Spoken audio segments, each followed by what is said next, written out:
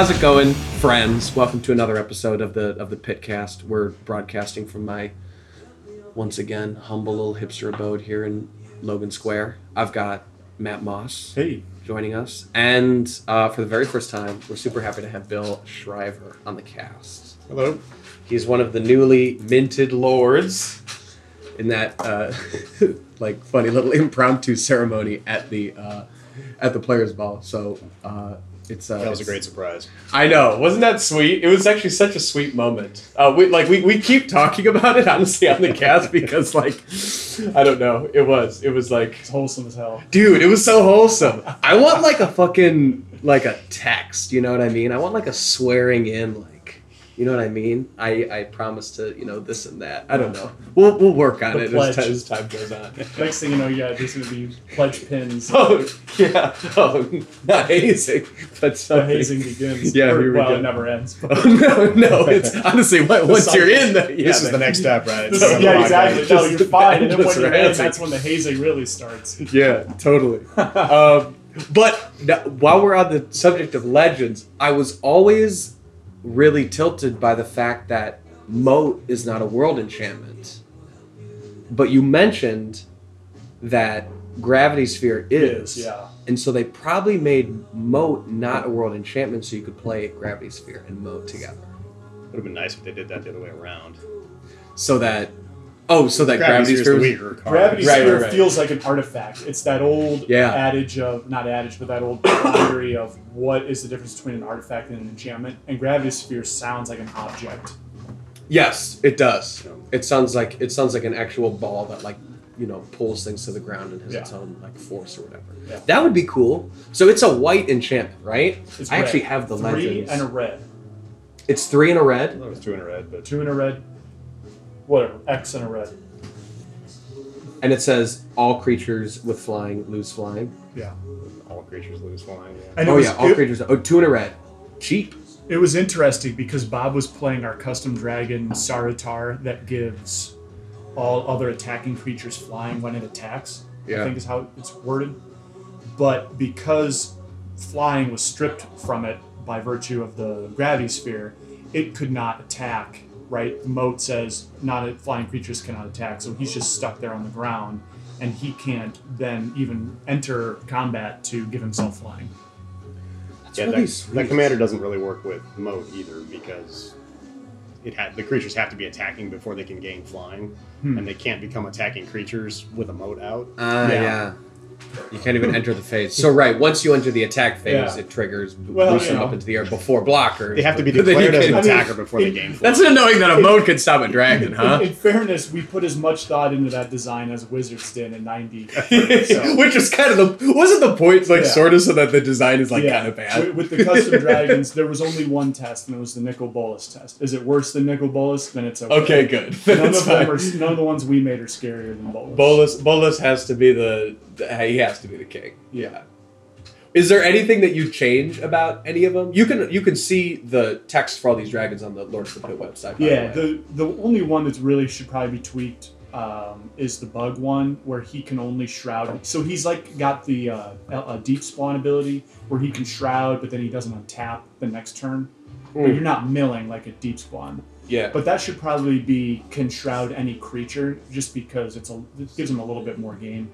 The others, I don't know. I think we played him that way at one meetup, and he never actually got used, even though he had the option. Yeah, the challenge is to get creatures in play. It's so hard to get relevant creatures, anyways.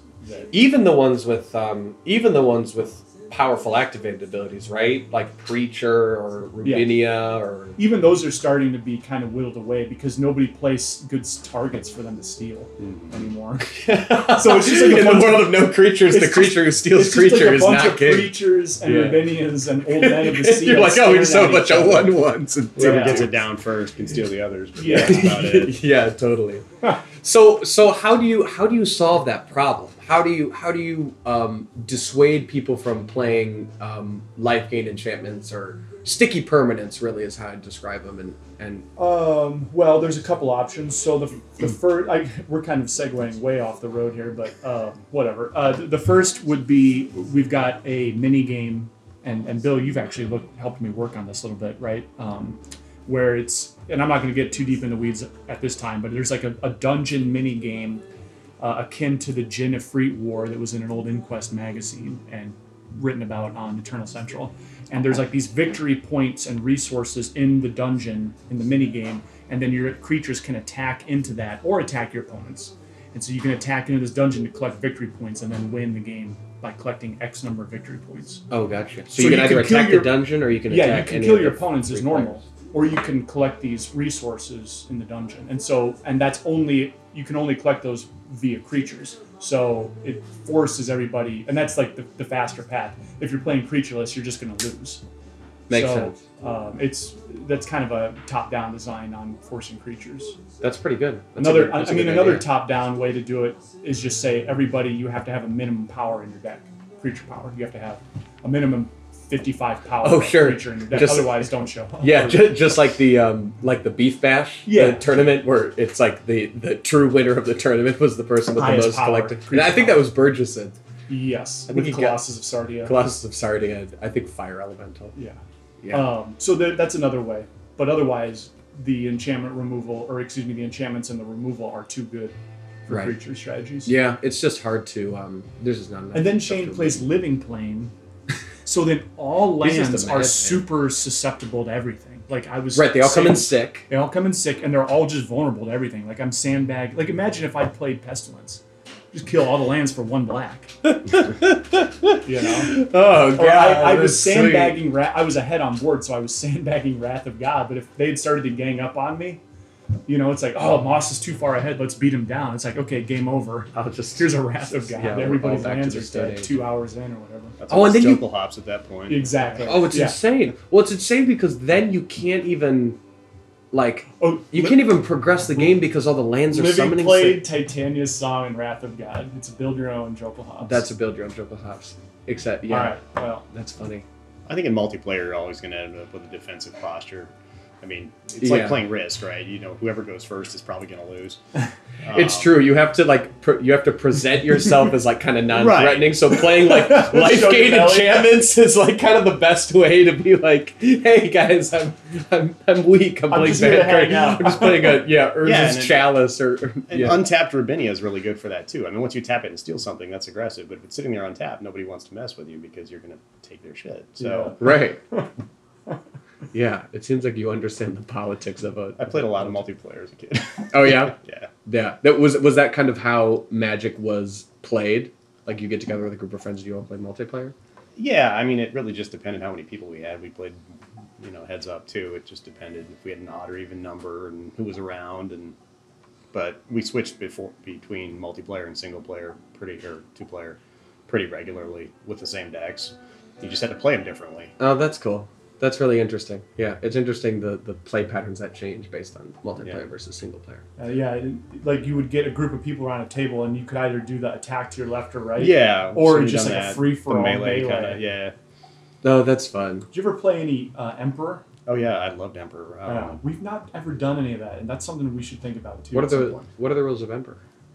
Yeah, so in the rules of Emperor, each team, there's teams of usually 3. It can be more. I always played 3, but there's an Emperor in the middle on each side, and then there are lieutenants or generals on either side. And you attack just to the left, but you can only attack with a range of 1. So the general can attack the general until the general falls, and then he can reach the Emperor. Oh, got you. But, you kind of end up, again, there. You can have very carefully tailored decks with a long-term deck for the Emperor to set up. He has time. A defensive deck on the wing that's defending the Emperor and an aggressive deck on the wing that's trying to attack the other Emperor. Oh, interesting. We were never that organized, so we just played whatever we had. And we were like, okay, who's got the best deck for this seat? And allocated it that way. But yeah, I mean, you could, as a pre-planned event, you could actually have a really interesting, I think, small tournament that way. Yeah. Oh, yeah. Especially if you have unified deck lists. Exactly. Or like you assign colors, or like you can't have colors. Wow, unified Emperor. That's really interesting. Yeah. The fringe get fringier. Absolutely. Yeah, that's funny. Yeah, so many ways to do it. That's really cool. Well, speaking of fringes. Oh yeah, well yeah. To just recap the events of the past couple weeks, I made it out to Boston finally after missing last year to go to LobsterCon, and this was like honestly the tournament of the year for me. I had so much fun. I traveled with Danny Friedman, who's Lord's Emeritus, and it was great. So he and I, both super cheap dudes, stayed in essentially like a flop house because Airbnb has an option to just rent a room of an apartment as opposed to like a whole place. So needless to say, we were extremely frugal in our living situation, but it was fine because we spent so much time outside of our out of our place. We were Did you at least have hosted. separate beds? Hey, I'm just gonna leave that between me and All right, Dan. that's fine. If walls can talk. Let's just say we had Jaco join us for the third night that we stayed there. You were good and So there warm was then. room for Jaco where we were. But no, we were hosted like super generously by Dave. He invited me to his house, which is like so meaningful to me. That's like such a warm gesture. He takes us to this amazing lunch on the harbor, and then Jared takes us to a brewery before we meet up with everyone at like a pub on the other side of town. I met people from it was you could tell that Dave spends time like cultivating international relationships because there were people from all over. There was somebody from the Netherlands. I think there was somebody from. Yeah. I mean, there were 3 of the Brothers of Fire there. It was really cool. It felt like a huge convergence of many old school players from all over. Whereas the Players Ball feels like, obviously we get some travelers, but it feels like a showing of like Midwestern magic. Mm-hmm. It mostly feels like this is the gathering of. Everyone in the Midwest, and then like all of our Nashville friends, and of course like everyone who comes to the event is like obviously super generous of their time, but it felt like I don't know, it felt like kind of what NewCon must be like. I don't really know, but just in how varied and how many different communities coming together. Was it at the same VFW hall they had it last year? It's Somerville, which is like a hip like neighborhood. It had to be packed It was. because it was pretty full last year, and there were more people this year, right? Yeah, there was like I think 122. I think they raised close to $7,000 for their charity Room to Grow. Did it smell like cigarettes when you walked into that VFW hall?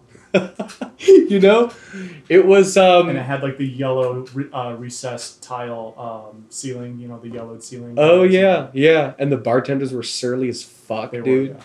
I got blasted by some nice Boston accents while I was there. That's what I was really hoping to get. I was hoping to get like just a salty blast, you know what I mean? Yeah. Just that pure fucking, and yeah, it was good. Dude, we had a waitress like right outside our Airbnb where Danny and I grabbed breakfast. It was just like everything that you want when you go there. But we had this insane meal with Dave on the harbor and like a whole bunch of people. It was like a huge table of 12 people like eating oysters and drinking wine, and having beers and quahogs and all the What's it a was quahog? like, That's a clam, right? oh, it's this huge fucking I clam. recognize that from Family Guy. Yeah. They had this meal where it was like a hot dog and a quahog. It was like a poor man's surf and turf.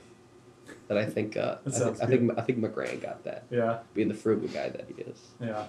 Buying too many data He's gotta cards, save eating money for that. quahogs. Yeah. Eating hot dogs. Eating Buying hot dogs and buying data cards. When he was in town for Players Ball, I took him to our beloved Belmont snack shop. Oh my god. He was on Bummed it. level. He got that. He got that place. Yeah, there is something to get. If you come to Chicago for a tournament, you have to hit me or Moss up to take you to the Belmont Snack Shop. It's just like such. Hey, have you been with us? I have not. Oh, you gotta come before like a. Wait, you know what? We should go. Bring We a should try to couple go antacids. before the '95 tournament. All right. Yeah. Bring a couple antacids though, just in case. It's a little greasy. It's just an super old school diner, and it's all set up in like a half moon type situation where it's all bar seats, and there's a flat top, right in front of you with some dude who's in his 70s, cooking, 12 omelets at the same time. A waitress who just takes care of everyone because everyone is within her like range of vision, and everyone gets their own check. Pork chop breakfast. There's usually Supertramp on the radio. There's usually Supertramp. I don't know. It's just awesome. Smells kind of weird in there. Old. Just kind of like water that's been standing still for a while. Water that hasn't been moving, you know. But your shots are up to date, right, Bill? Yeah, absolutely. Yeah, you seem well vaccinated, so I think you'll be fine. Danny whooped ass. Danny got 4th place playing. Let's get to the finishes. Playing Twiddle Vault. Hey, we don't need to talk about my finish, dude. So Twiddle Vault, with how many time vaults? I think he played 3 time vaults and 4 recalls. Okay. I think pretty much everyone who went to Boston from Chicago, or all of us who play EC rules for the most part, wanted to play something that. Yeah, that's that's like a main draw. Why? You have an opportunity to do something different. You should take it. Totally. Or like you don't just want to play like I kind of wanted to play like mono green, you know, because it's like, I don't know, kind of a signature deck, I guess. But it just felt like I was like, what do? Like swap 3 strips for 3 deserts? Like I'm sure people who like actually play the rule set have thought more about this type of thing. You know, it's like maybe you need to put in ice storms, or maybe you need to adjust your curves so that it's like heavier on 3s or 4s, or maybe just the opposite. You play like a bunch of mazes and it's just 1s and 2s. But I was like, you know, I'd love to play Stasis, and being able to play with multiple time vaults and recalls seems like something I'll only be able to do while I'm here. And Danny was using a list that was inspired a large part by Svante Landgraf, who is like a pretty prolific deck builder. He's got a blog, I think it's called End of Turn Draw a Card, and he might have published this Twiddle Vault primer on his blog. I'm not sure if he has or not. But, I mean, the deck is what you'd expect, you know? You're just abusing the restricted cards as best you can, and untapping time vaults and taking extra turns, and eventually just generating a loop where you can brain gouge your opponent or fireball them. But like in the games leading up to the tournament, you know, people were, you know, making Danny go through the motions. You know, people wanted to see like, okay, you've taken a bunch of turns, like how do you win? Yeah. And the actual mechanics of executing that win with Brain Geyser, which gives you the best main deck, right? If you're playing like no win conditions, this pure combo deck, then you don't have any dead cards. Like Fireball or Mirror Universe or whatever you used to win are just liabilities until you draw your whole deck and win. But the actual, you know, actually executing it is like extremely exhausting in terms of time. And it begs like a really interesting question, you know, like, okay, you know, like a card like Sensei's Divining Top was banned in Legacy because it attributed to too many rounds going to time. Like the actual mechanics of using this card, Moss, do you know this one? Yeah. The actual mechanics of using this card just are time exhausting because you could feasibly activate 1, look at 3, you know what I mean? You could do it at the beginning of your turn, end of turn. It's just a time sink. Yeah. So Danny ended up putting the Fireball into the deck to just speed things along. I think he just straight up plopped it on top of his deck as a 61st card. Because he could just get to a point where he has a shitload of mana and just burns you out. Yeah, you know, you've got 3 turns stacked up. You play a Fireball for 11, untap, regrowth, untap your untap your mana vaults, you know, whatever. It's like, at that point, winning is arbitrary because I'm not sure if you can actually create an infinite loop with the deck, but it's pretty close. Be able to. I think you should, right? I played my 2018 Players Ball deck without a win con, and you know, a lot of rounds go to time, and you have to be really good at flipping orbs. And I'm not sure I'd recommend it. I obviously went a different direction this year, but I played the Bueller Tax deck that took out the Land's Edge. And so you fiend. I mean, and honestly, all day there was only one person who made me play it out, and we failed to finish a game. And then I won in orb flips. Yeah, but most people concede into that, and you go to game 2. Yeah, I played at least in a tournament setting. Probably not in practice, because then you want to, you know, kind of be a jerk and say, "Hey, you got to." Oh yeah, if it's just me sitting across the table from Danny, I'm like, absolutely. The flip side of that is at Pescadero. I forget whom I was playing, but they were basically going infinite. I was just sitting there, you know, waiting for him, and he miscounted at some point, and then just he'd taken like 4, 5, 6 turns in a row, miscounted, had to pass the turn, and I just Oh my and I just went out there with a factory. Are you kidding me? Yeah. Dude, that statement, it just like totally like washes out like everything that we were saying. That's amazing. Here's the thing. I think 100% of the time that I will beat you at orb flips. So I'll just let you dirtle around all day, and I'll pick up the W on the backside. So every single game I played, I played Stasis with I played 2 recalls, 2 time vaults, and I was just using Fireball and Mirror Universe as my win condition. I cast 0 fireballs all day. Every single win was through concession. But with Stasis, it's actually a lot easier to just show your opponent that they're dead. Because if you have, 3 Howling Mines in play and a bunch of islands untapped, and you just flash them in your hand and you've got another Stasis, well, you can say, hey, look, so every single one of these is a turn for me. Like when you have them totally locked, right? When you have them like Kismet Stasis. You have Black Vice out too, right? No Black Vice. Oh, you didn't play that. Cut them off from the deck because they're just dead weight. They don't do anything. Yeah, they don't do anything. So you could prove to your opponent right then and there. You don't even need to. I mean, you could just say, okay, each of these means you draw 3. So by the end of all these turns, you'll be at this. I get Brain Geyser. I deck you. Yeah.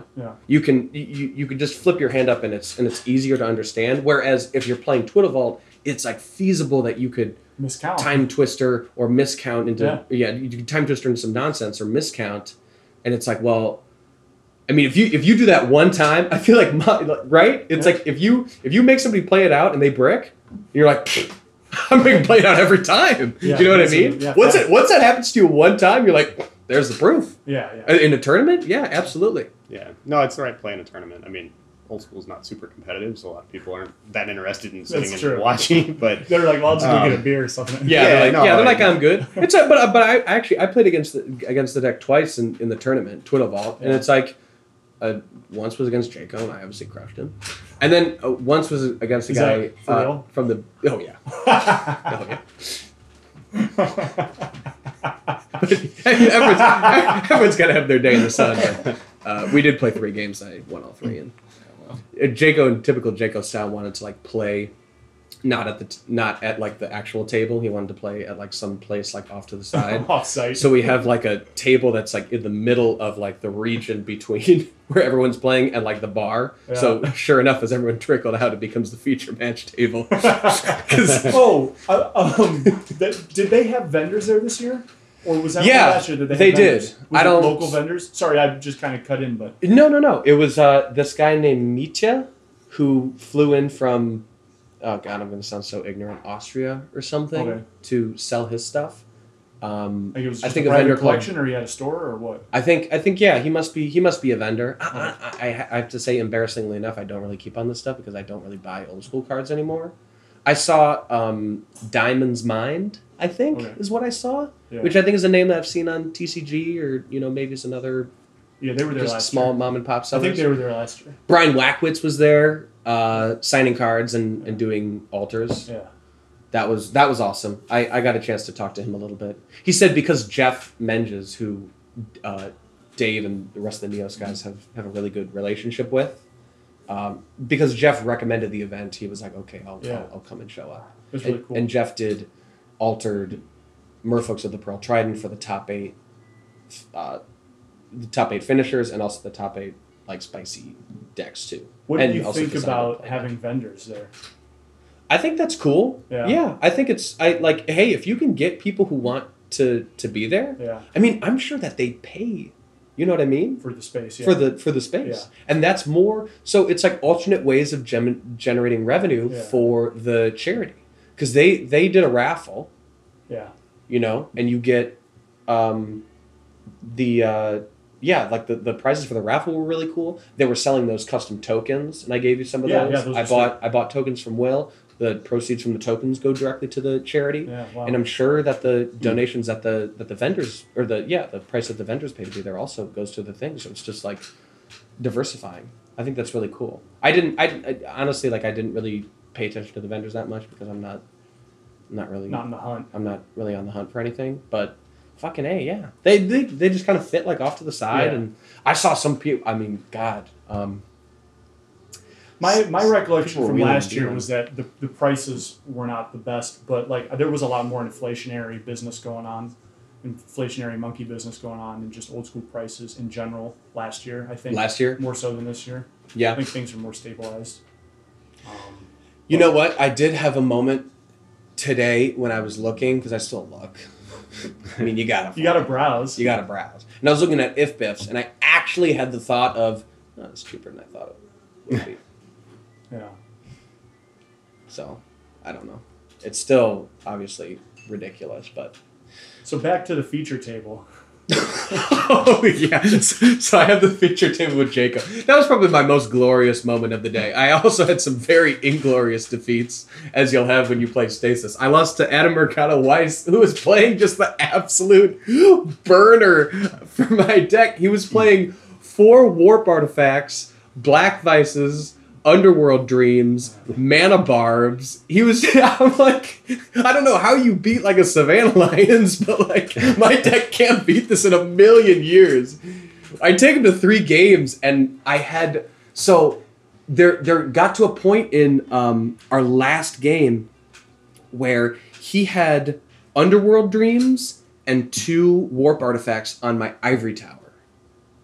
And so after sideboard, I've sided in the Angels and my Ivory Towers. I like, that was kind of the last inclusion into my sideboard, and I'm like, oh, I'm gonna play 2 Ivory Towers. Like, you never know. It'll be good. It's kind of cool to have like a on board counter to Black Vice. Mm-hmm. That's not like a removal spell. Burn. Yeah. So, I'm like, okay, well, I've got to keep 7 cards in hand here to break even on these effects. Otherwise, I'm just going to slowly kind of whittle away. And I made this exact same mistake at the Players' Ball. I had a Chaos Orb, and I kept it in my hand. And I'm like, well, anything that he plays, you know, I'll just play the Chaos Orb and kill. And so I've got an Angel in play and an untapped Mana Vault. And I'd given him a turn previously because he had a Maze in play. I'm trying to set up a turn where I can Angel, right. He mazes, tap, attack for the win. And he plays an Abyss. And I had the stupid orb in my hand, and obviously if I played the orb, I kill it before the Abyss triggers. Yep. But it was like the one permanent that, like, you know what I mean? Right when it came into play, he got the effect from it. This is in game 3. He's ready for your Angel. And so the fucking Angel dies, and I lose. And that was round 1. And it was like, that first round, that was an insane match. And I was like, this is just going to be an excellent tournament. You know, I'm like, that was like the most memorable match I can remember playing at a tournament, like this year probably. It was just against like the absolute needle. Like, I get paired against that in the first round. I'm like, are you fucking kidding me? But yeah, it was. I found that I found myself cutting win conditions if I won game 1, because I knew that even if my opponent wanted me to play it out, time was on my side. Yeah. You had 2 opportunities to get him to concede. Right? Yeah. Because it's like, I'm already up 1 game. If you want me to take it, if you want me to take it all the way, then we'll probably just draw, and we can flip. You know. And you're confident. I mean, you missed a couple bad ones last night. I suck. I've gotten way worse. If I tried for the patch now, you're thinking it. You're overthinking it. Yeah, dude. I just gotta fucking wake up in the morning, do 50 flips on a flat surface, aka my stomach. On a rock hard bumpy surface. So I just gotta do it. Stiff on those bumps. I just gotta do it on a perfectly smooth flat plane. My abs. Nah, I don't know. Yeah, dude, I got worse. I'm in my head about it. It's not good. It's not good. But from the time you activate, like 2 seconds need to pass. You need to stand up. First of all, you need to stand up, and then you just need to reach across, touch their card, manipulate it, and drop it. No, standing up I think is weak. A lot of flipping the Chaos Orb is style, man. Style has a lot to do with it. Not when you're 0 for 1,000. I always stand up. You always stand up? Yeah. So does Danny. I don't have a patch though. Danny so always don't stands. take my advice. I feel like you could get the patch. I think I probably should try for it. I don't think I've seen you miss that many. Line up a couple tequila shots. You'll be good. I didn't miss any at 18's player ball this year. I missed a couple, but yeah, it's embarrassing. But anyway, yeah. Just to wrap up LobsterCon, it was an amazing event. I'll never miss it. It was like the event to travel to for me. I'll 100% be back next year. It was incredible. You finished 4-3. 4-3. All right. And I'm okay. Winning record with Stasis, it's all right. You know, I'll keep playing the deck. There's still stuff that you can do. I think being on multiple Kismets is where you want to be. 2, and I could be talked into a 3rd Kismet. Honestly, it honestly buys you enough time to set stuff up, and it's just the card that sets it over the edge once you get Stasis going. Because it's not hard with a Howling Mine in play to keep Stasis going, especially when they let you play with multiple Time Vaults. So, yeah, I don't know. Kind of going a little bit more. I think you can go a little bit more all in on the Stasis lock. I was really control-y. Like, I played full 4 Disenchants and I think 3 Counterspells and a Mana Drain. And Counterspell, the card was not excellent for me. I don't know. So, I think there's still tweaking to be done for sure. But you can definitely cut win conditions and just play with a Brain Geyser, honestly, with Stasis. I think it's easier to win just with Brain Geyser when you play Stasis. I think my next version is going to get rid of the Fireball in the Mirror, to be honest. Unless they slap down Mana Barbs. Dude. Yeah, dude. That was so rough. That was awesome. I think he ended up getting a creative award for his deck too. Yeah. So many boo-boos. Could not handle it. But anyway, yeah. So, big reason why we got Bill on the cast is to talk about a shared interest you and I have in playing combo decks in old school, which is a painful road to hoe, fraught with many, many L's. But we touched on your deck, your Player's Ball deck, a little bit on the last cast. But since I'm a shit host and I didn't have everything like pulled up, I think we can do like a little bit of a dive on what you're doing because honestly, we'll go ahead, Moss. Well, I was to say let's wind this back a little bit and just do a little bit of introductory notice here. That's a damn good idea. Tell the people about you. They're super tired of listening to my voice at this point. And Bill, this is what it's always like. Carter just yammers on. Well, I've listened to every episode, so Yeah. I know how So it works. you were prepared. He just rambles on ad infinitum. Oh, shit, man. To get a word in edgewise. Yeah, people are super fucking sick of me. No, not at all. No, I started playing around the time The Dark was out, and had more or less stopped by the time Urza's Block came out. So I had kind of a brief window where I played a lot of Magic when I was in high school and in college. And then kind of picked it back up a couple of years ago. Came to my first Lords meetup with a combo deck, Enchantress, full all-in combo. Oh, man. Was that at Crown?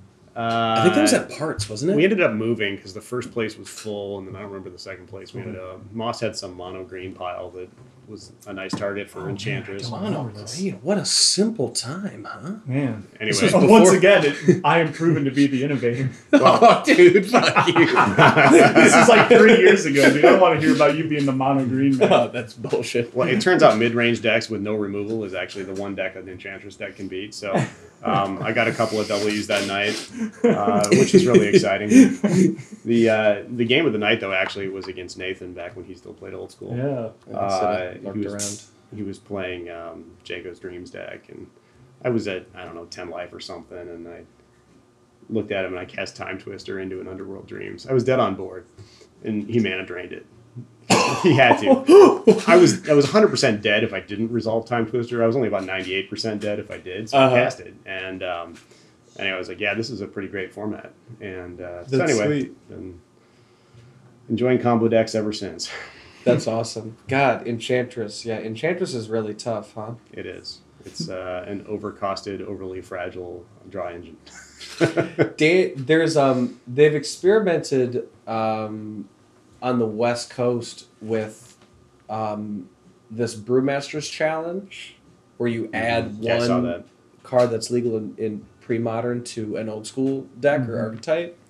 And besides just the things that are obviously great, like Voltaic Key with Time Vault or whatever, having that Argothian Enchantress way better would be enough, I think, to actually make the deck do something. Yeah. I mean, one of the advantages of a combo deck, at least most combo decks in old school, is that you're generally creatureless. Mm-hmm. So your opponent tends to have at least a couple of dead cards in the first game. But with Enchantress, you don't even have that advantage. Just turning on those swords. You do. You just have a massive liability. Yeah, I've had trouble with that too. Like just trying to have Sage Lantan be my only creature in a combo deck. Because I'm like, oh, it's so good when you untap with it, but it just dies to absolutely everything.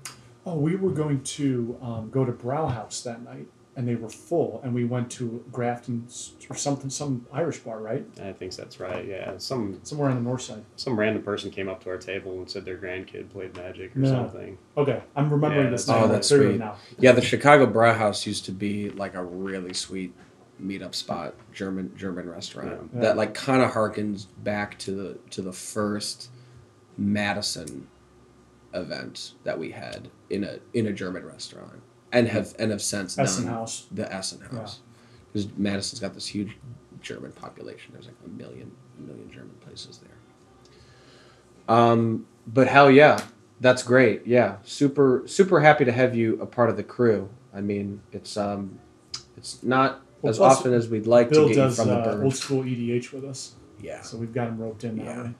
Yeah, and those games are usually won by combos one way or another. We've tried to ban all the combo pieces. That's right. That's right. We've slowly, whittled away. Thanks to Bill's machinations, we've like said, all right. Now So you're usually the one that makes it so that absolutely. everyone else is like, okay, let's. We've had Tell more them than about enough the of this. Mardu combo deck. That was the sickest one because nobody saw it coming. Oh yeah, I was And the then only he- non-blue player at the Yeah, table. go ahead. Yeah. Wow. Yeah, that's a little while ago now, but it was an enduring renewal win essentially. And you can use the talismans in Ice Age to untap permanents when you cast spells of a certain color. So by killing and recasting a kobold, you can keep untapping your Time Vault and take the rest of the turns. And then once you draw Ashnod's Altar, you can just kill everyone. So Oh, so, that's so with good. 95, you can have non-blue combo wins, which is kind of cool. Yeah, it's pretty sick. That is really and cool. Bill beat us. You had infinite mana and infinite Yeah. turns at the same time. Yeah. Oh, And you had Gotta be double thorough ways about it, right? because you had the Blinking Spirit and the Kobold. Yeah. And the Spirit is what? Like a 0 to return it to your hand? Or how's that work? Or every time you cast it? Yeah, the spirit is just a 0 to return it, and then you have to recast it for 4 mana or whatever. But then you get to untap But the late Time in the Vault. game, exactly, yeah. how does the spirit untap the? Because Because you have the talisman Yeah. that you can spend 3 mana to untap anything every time you cast a white spell. Oh, and so you've made infinite mana by infinite turns. By using So you the can keep talisman untapping your Time Vault. to untap Time Vault every turn. Nacre Talisman, is that what it's called? Yeah. So you have this loop between One for each Blinking color. Spirit, Nacre Talisman, and Time Vault. And you just have to have enough mana, like 6 or 7 mana. Oh, okay, gotcha. Yes, once you can. Okay, gotcha. You're just returning it and casting it every turn. Oh, and then okay. using that to untap Time Oh, Vault. so it's kind of like time elemental and stasis. Like once you have the 6 mana, Yeah. you can like continuously Similar play it, mechanic. and then you just kind of go forward from there. And as But long he as had you- that plus Enduring Renewal, plus Cobalt, plus Ashnod Altar. It took a while to get all that, but it was a long game. At one Yeah. point, we had Zur's Weirding in play, too, which Yes. is the one where anybody can force you to discard something you would draw. That card And is so wretched. I saw what was on top of my library. I don't know if we had a Field of Dreams or something. Or Yeah. did you just play with it on Revealed with Zurs? I don't remember. But anyway, I had a Necro in my hand, so I dropped the Necro just so I could force that one card into my hand that I needed, because that's not a draw.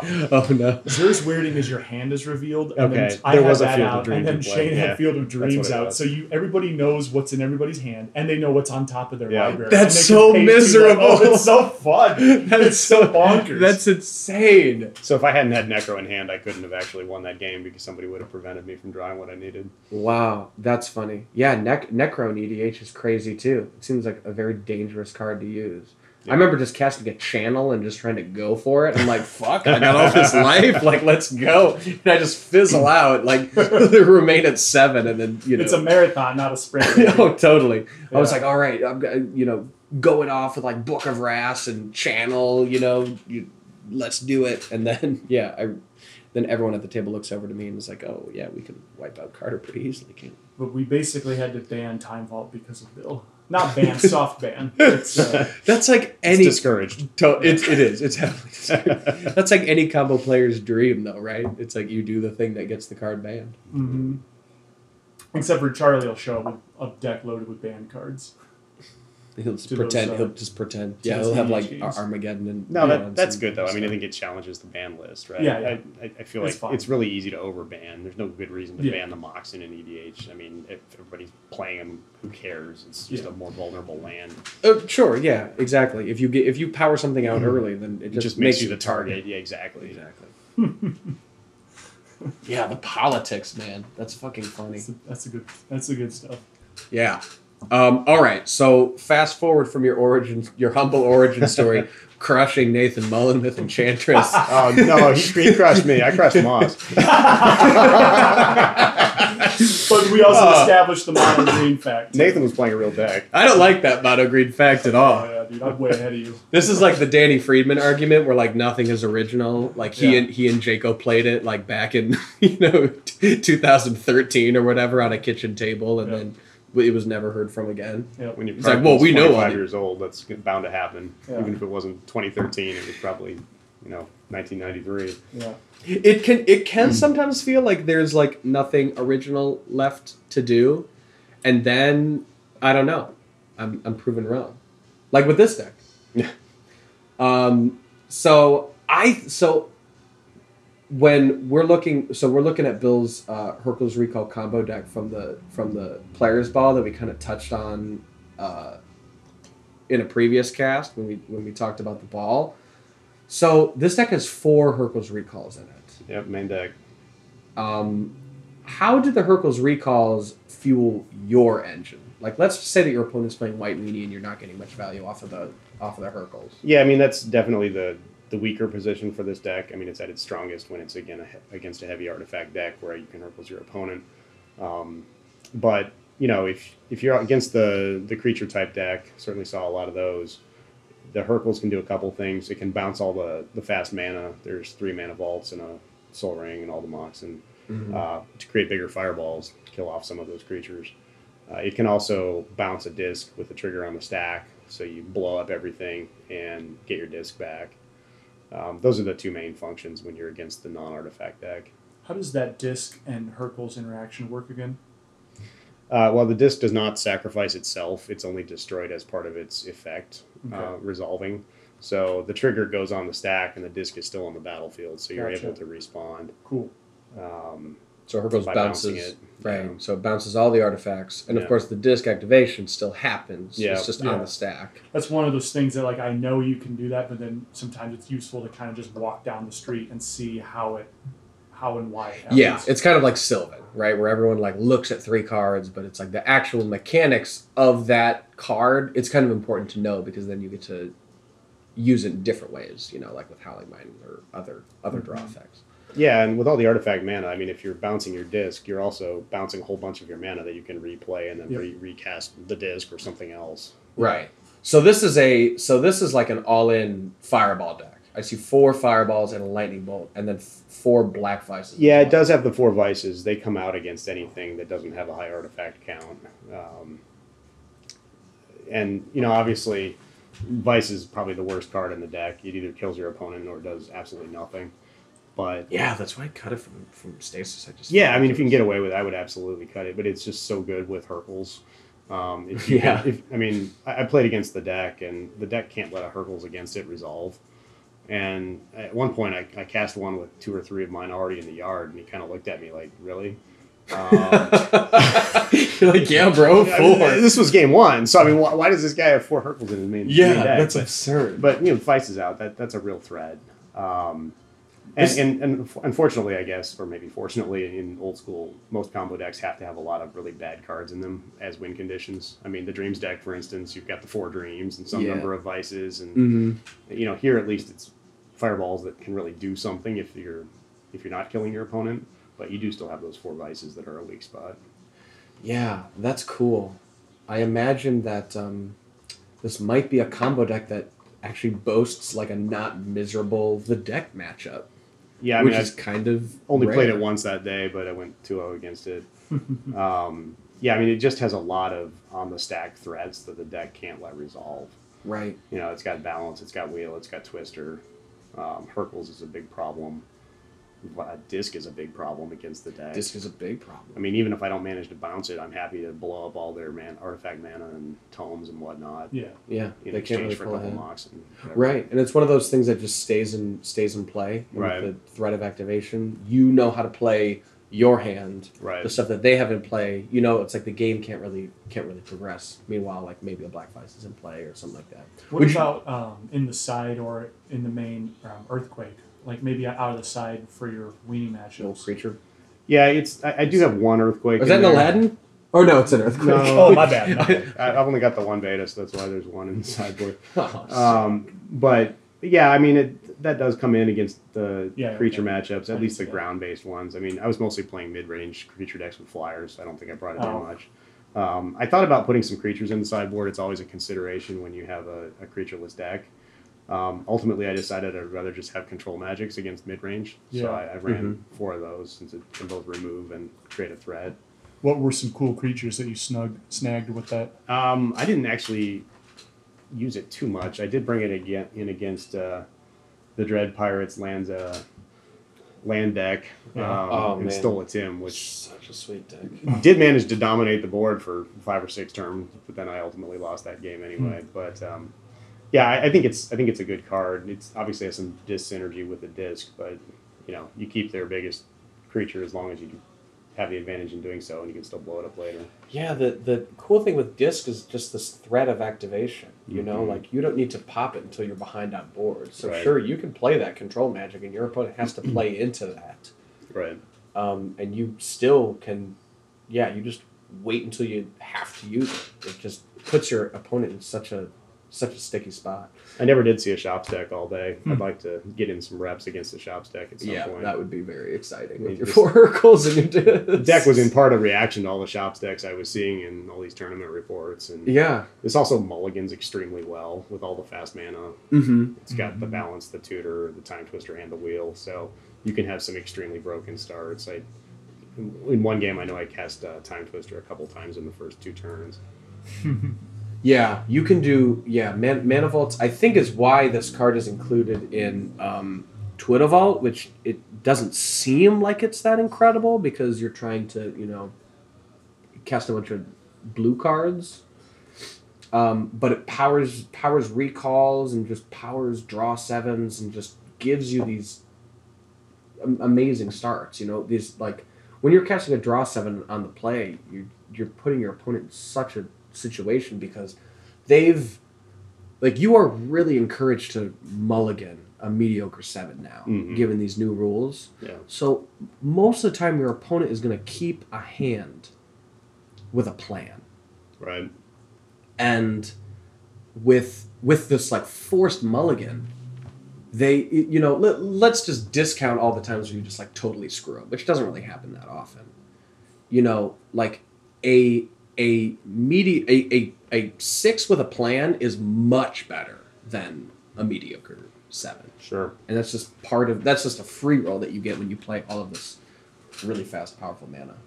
It's worth usually like at least 1 extra turn, Right. effectively. Yeah, that's actually a good way to put it for sure.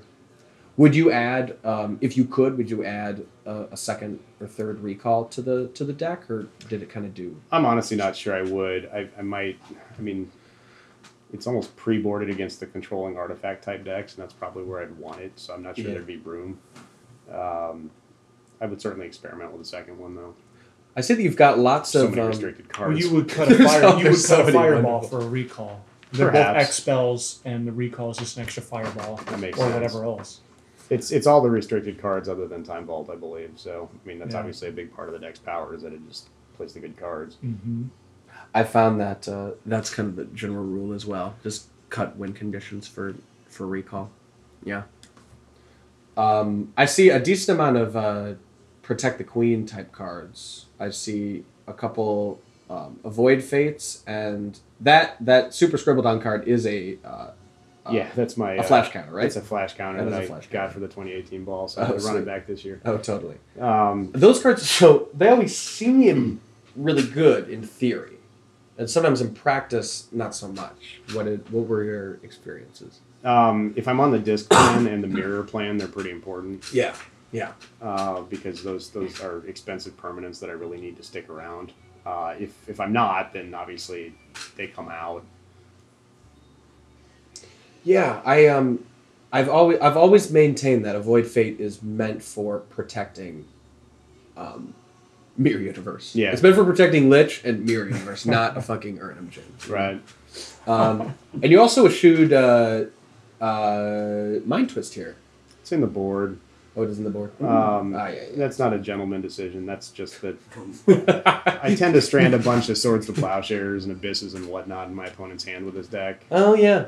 And, game 2, I almost always bring it in because they're going to bring in their sideboard cards. Mm-hmm. But in game 1, I don't feel like it's at its best. It's obviously not at its best with a Vice deck either.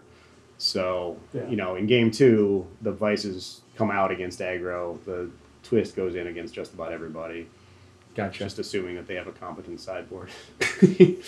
Yeah. I think that Mind Twist on the sideboard is, it is. It's not just a gentlemanly thing. It actually... that wasn't at all my intent with this deck. No. Just all the restricted cards piled right. Yeah, for sure. Hell yeah. Yeah, well, it was a really sweet brew, and I think something that bears iterating. Yeah, I'll certainly run it back or something similar at some point. An element of Danny's Twittervault deck that I believe was technology that he got from Svanta that I think was the true breakthrough was the main deck Mana Short and the main deck Hercules that he played.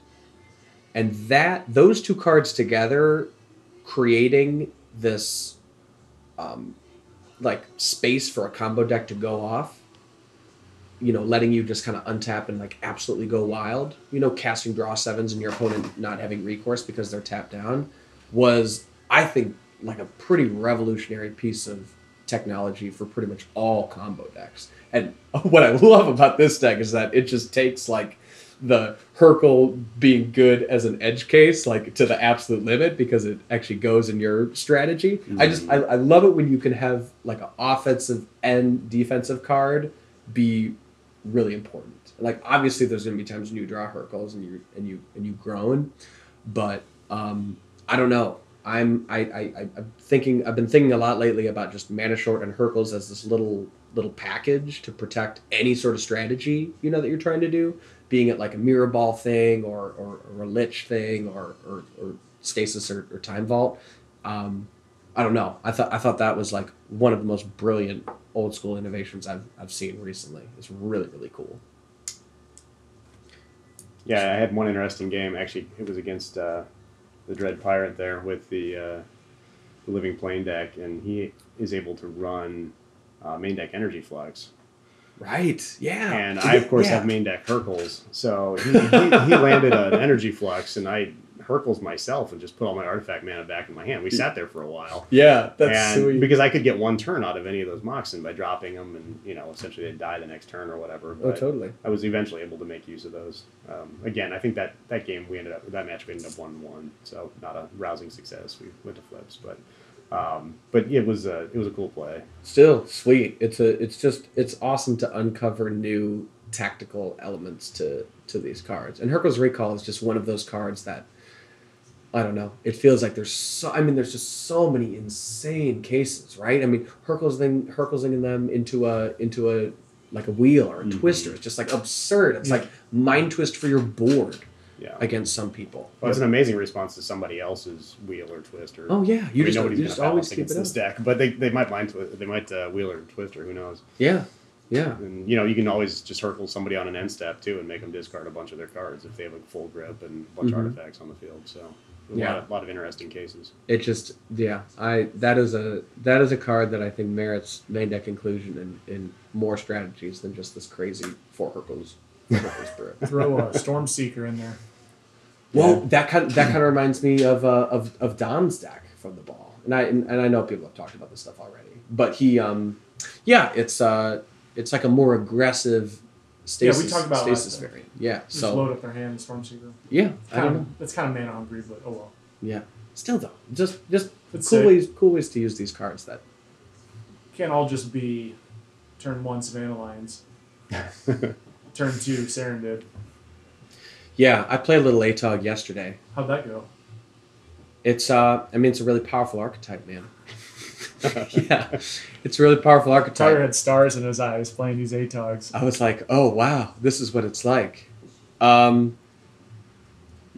I don't know, man. We're used to driving those jalopies, and then you get into a fine tune. A real fucking revving the engine. Yeah. But dude, it's like, it's hard to explain, but it doesn't feel right. It doesn't feel right. I'm too set in my ways. I don't know. I just don't know how to explain it, but you just... A lot of the times, like, the deck kind of defines you, or the deck is like an aspect of your personality. And I'm like, this is just not the man I am. Well, you're not a spike.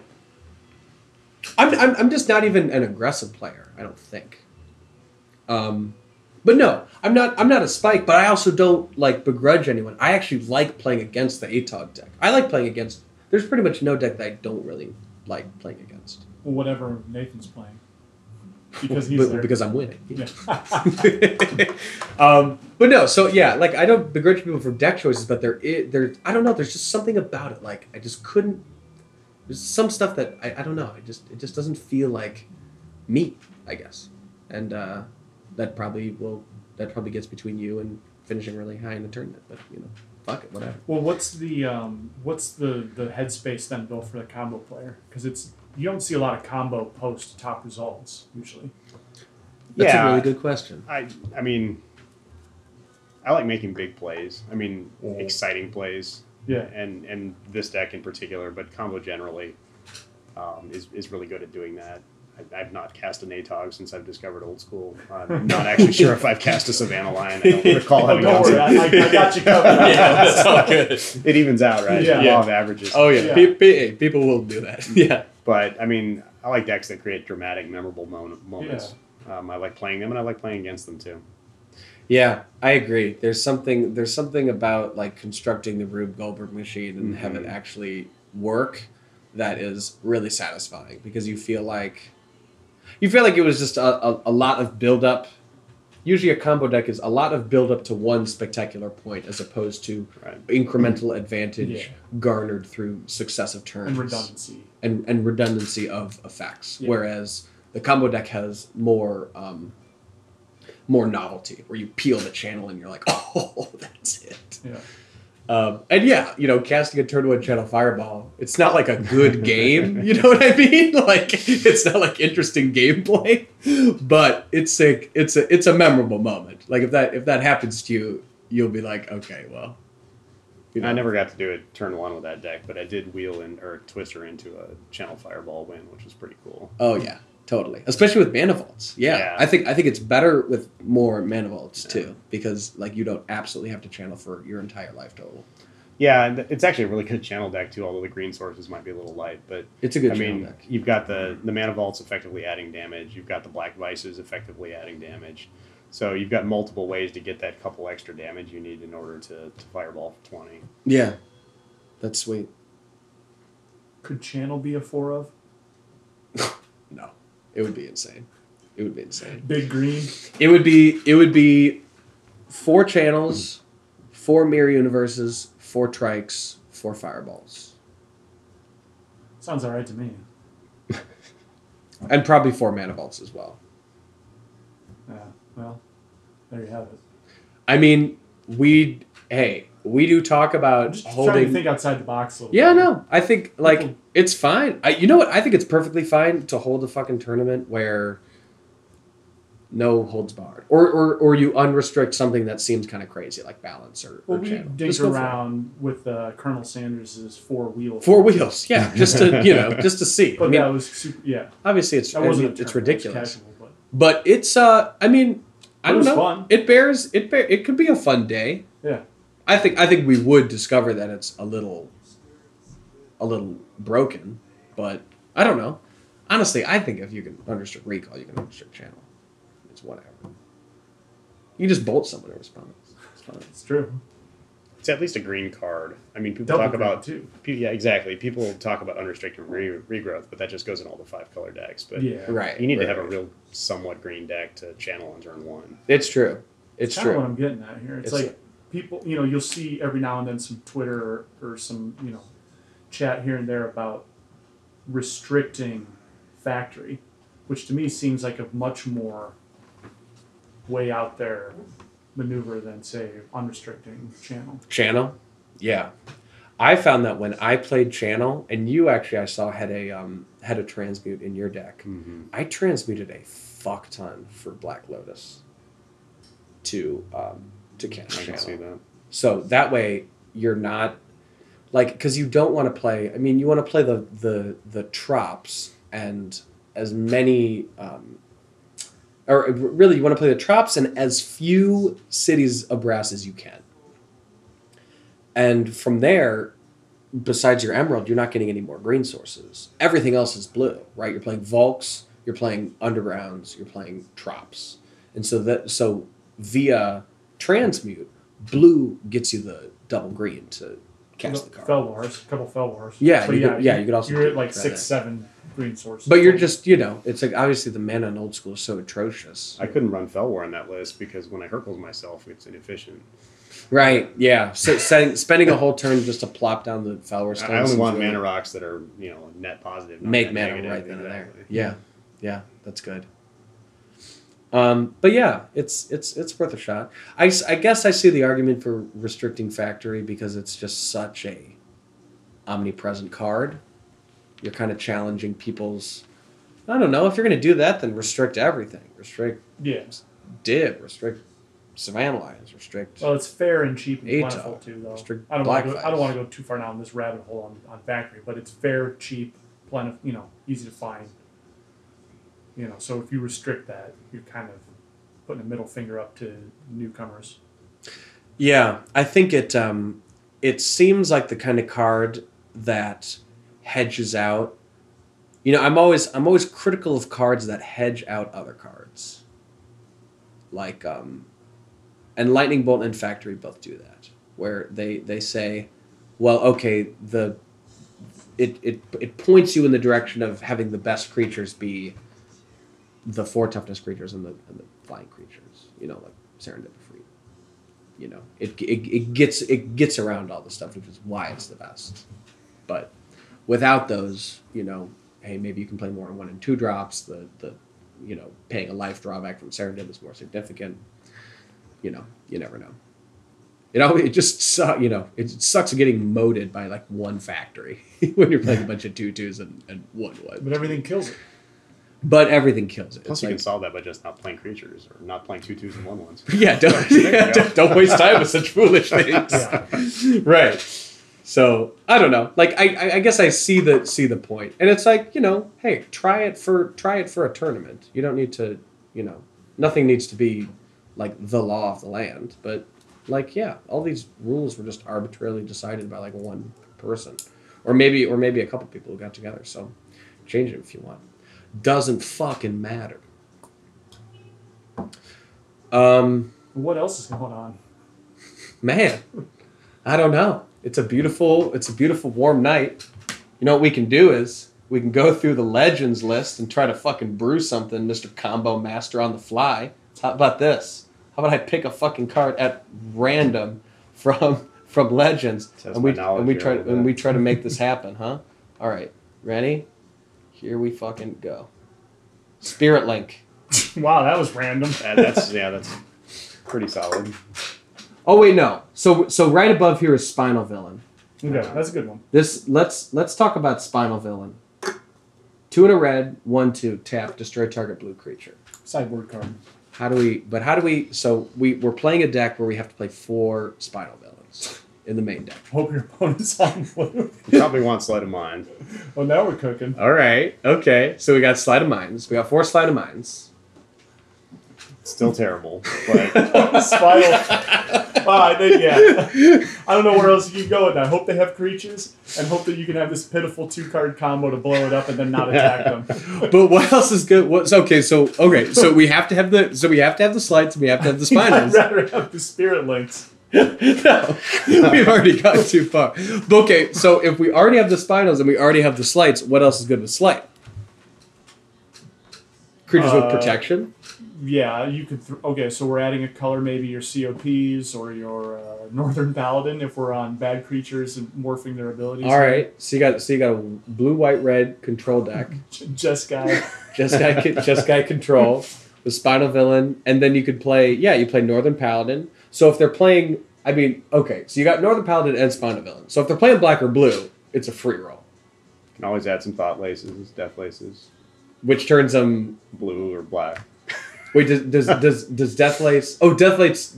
It makes the card blue. It makes the card blue. Yeah. Oh wait, and Thought Lace. Thought Lace makes it blue, so you could make your opponent's creature blue and then assassinate it with the. Oh, so you can play Sleight of Mind and Thought Lace. Yeah. Yeah. So we have. Now we're really cooking. So we have 8 copies of the Change of Blue effect. Exactly. Yeah. And you can throw in Titania's Song and you can kill your artifacts. Well, now we're at 4 colors, so All we're right. going to have to add the full power 9. So, well, yeah, of course. Colors. Oh, well, I think we have to treat ourselves to a little power 9 in order to make this deck work.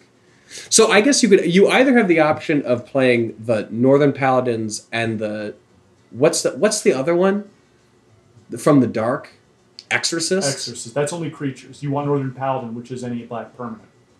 It's any black permanent. Yeah, so it'll hit enchantments or whatever. So basically, we should cut Spinal Villain and red and just have white in the deck.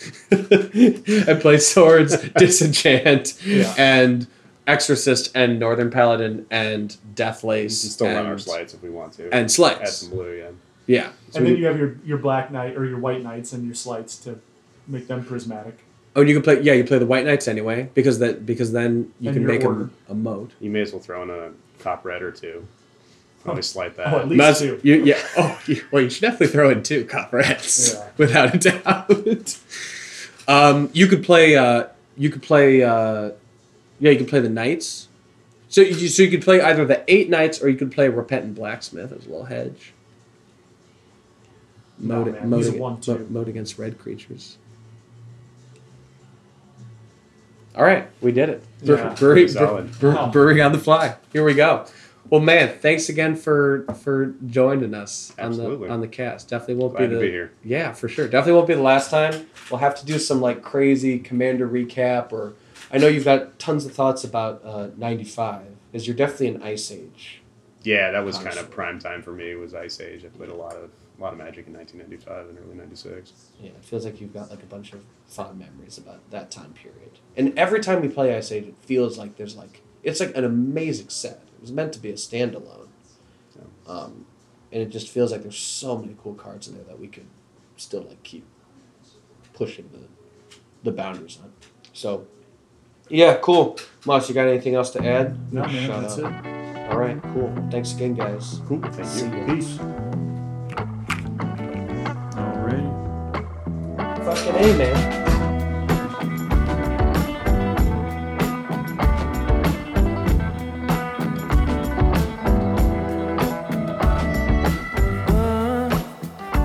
Baby burn, you live and learn every turn along the way. Lies, telling lies, hypnotized, disguising things you say. Tell me lies, tell me all your pretty lies. Tell me lies.